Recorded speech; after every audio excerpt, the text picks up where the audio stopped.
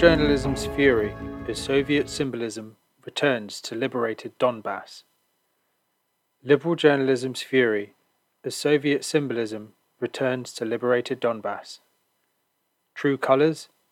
Guardians of Western values are agonizing over the rout of the murderous thugs who have been rampaging for 8 years in East Ukraine. This article was reproduced from Counterprop with thanks. The Guardian's foreign correspondent Luke Harding is upset.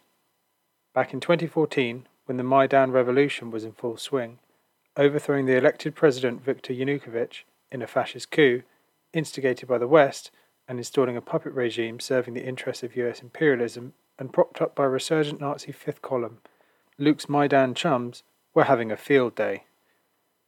He writes in his 23rd of April article, Back in the USSR, Lenin statues and Soviet flags reappear in Russian-controlled cities.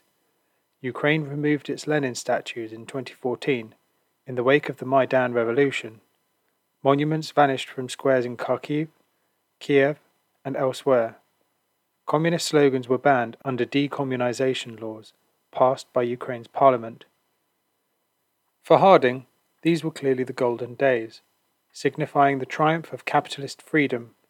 Somehow, he neglects to mention that, as the statues of Lenin were being pulled down, those same hands were busy replacing them with posters and memorials commemorating Stepan Bandera, the wartime Nazi collaborator who sent thousands of communists, Jews, and Poles to the gas chambers, and who is ideologically resurrected today by the Azov Battalion, Right Sector, and the rest of the fascist pack. Imagine Harding's dismay when he finds out that in towns where Moscow's promised denazification program is in progress, statues of Lenin and other memorials of the Soviet era are being restored as the fascists creep back into the woodwork and memories of a shared socialist history revive. What a joy it was to see the hammer and sickle Soviet flag hoisted above the Azov-style steelworks in Mariupol. And we may be sure that many Ukrainian hearts beat a little faster too, remembering the war years when Ukrainians and Russians fought alongside each other in the common life and death struggle to exterminate the Nazi menace, or the subsequent years when a highly industrialized and modern Ukraine took a leading part in post-war socialist advances across the USSR.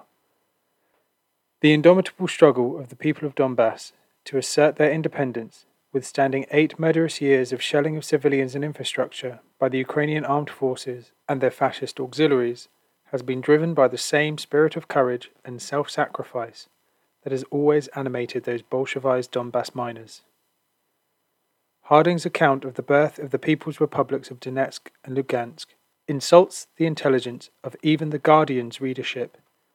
Moscow, we are told, instigated and armed a pro-Russia separatist rebellion in the eastern Donbass region. Every word of this is a lie.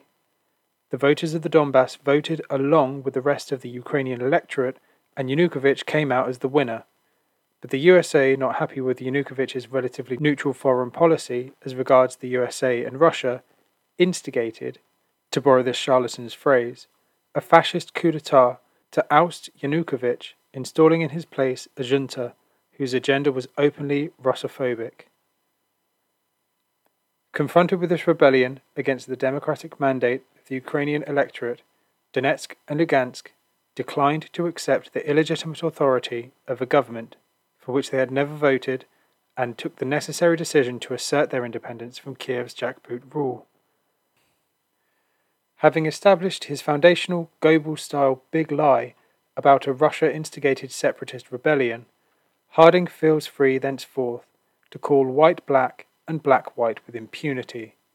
The Russian armed forces are portrayed as behaving like imperial masters, engaging in a grandiose colonial project, whilst armed fascist gangs who use civilians as human shields to save their own skins are depicted as plucky heroes of the anti-fascist resistance. Harding can barely contain his glee over the fate of some collaborators, i.e. anti-fascists, at the hands of some patriotic citizens, gloating that collaboration, however, can be dangerous. On Wednesday, Valery Kuleshov, a pro-Russian activist and blogger, was shot dead in Kherson. He had left his apartment block at 8:15 a.m. and climbed into his grey Mazda. It's unclear who raked the front of his car with automatic gunfire. Valery Kim, the mayor of Mykolaiv, said it was impossible to stop patriotic citizens from taking out traitors. A constant theme in Harding's diatribe is the accusation that Russia is living in the past, whilst the Maidan generation is looking to the future.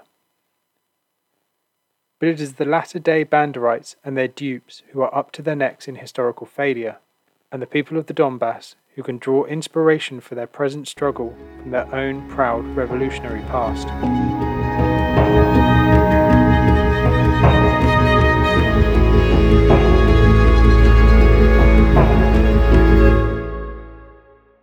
Thanks for listening to Proletarian Radio. We aim to bring you the best Marxist analysis on current affairs, revolutionary history, and theory. Do like, comment, subscribe, and share our content to help us reach the widest possible audience. We are a small organization with limited resources, and we need workers' support if we are to grow and fulfill our mission. If you are able to make a one-off or regular donation, no matter how small, please visit our website at thecommunists.org and register as a supporter.